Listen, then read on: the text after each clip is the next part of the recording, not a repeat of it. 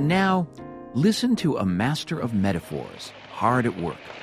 Segregation is a cancer in the body politic which must be removed before our democratic health can be realized. The Reverend Martin Luther King Jr. working on different ways of describing a racial divide that was invisible to many Americans back in 1963. Segregation is wrong because it is a system of adultery perpetuated by an illicit intercourse between injustice and immorality. But the master was just warming up. No, I hope you will allow me to say to you this afternoon that God is not interested merely in the freedom of black men and brown men and yellow men. God is interested in the freedom of the whole human race. Those words were spoken almost exactly 50 years ago, June 23rd, 1963. The Reverend Martin Luther King was rehearsing history on something he called God's keyboard. The Negro came to feel that he was somebody. His religion revealed to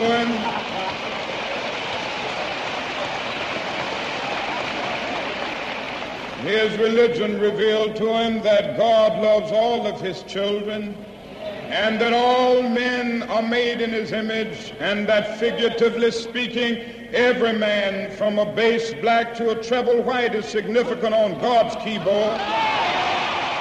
What you are listening to are words of Dr. King from that June 23rd speech in Detroit, Michigan, a protest rally before hundreds of thousands of people held a few months before the famous I Have a Dream speech was delivered in Washington, D.C., on the steps of the Lincoln Memorial.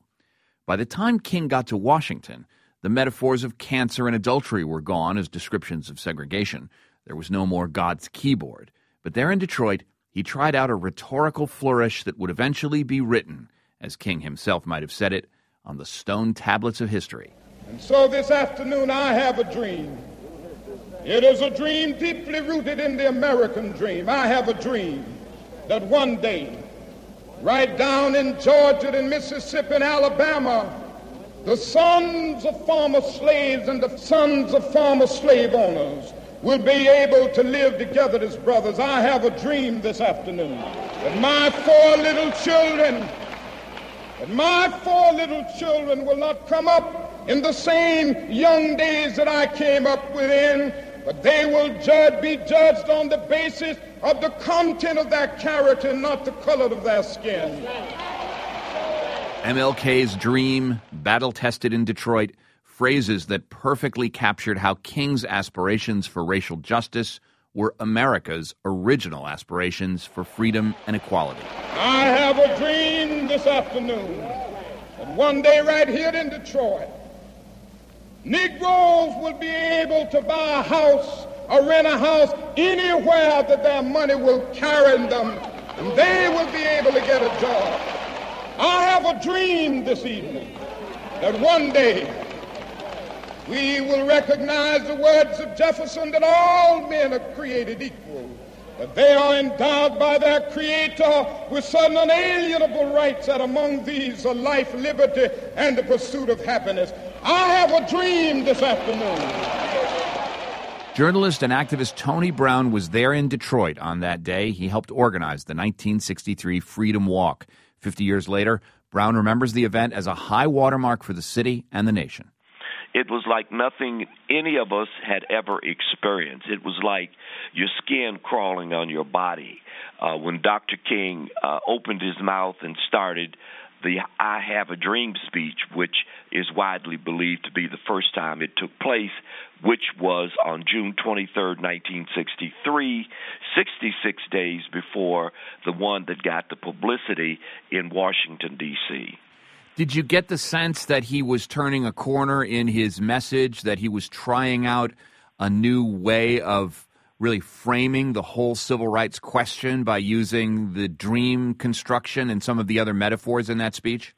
Well, number one, aren't we all? I'm a public speaker, and I can tell you every time I make a speech, it's the first time I've ever made it, even if I've made it 100 times before.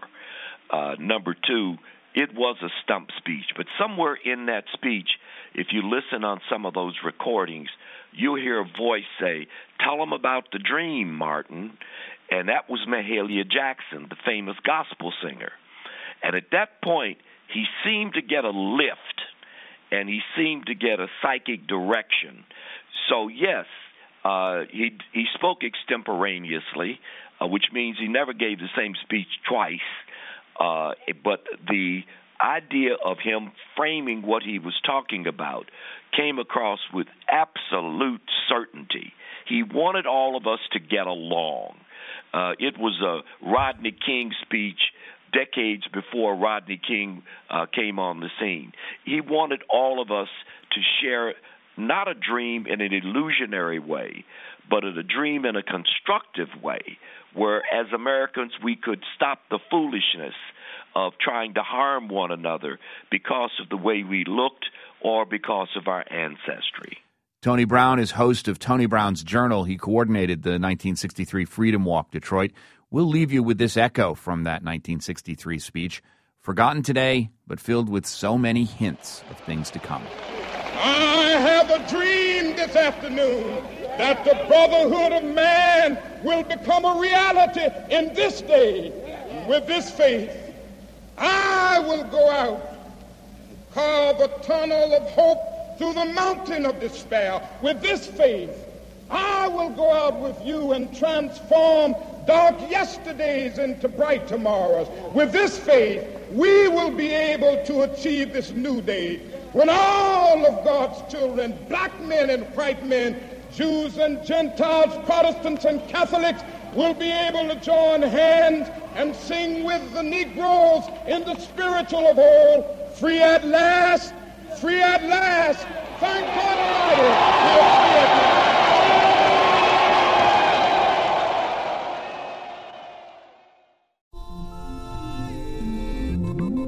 I'm David Remnick, host of the New Yorker Radio Hour.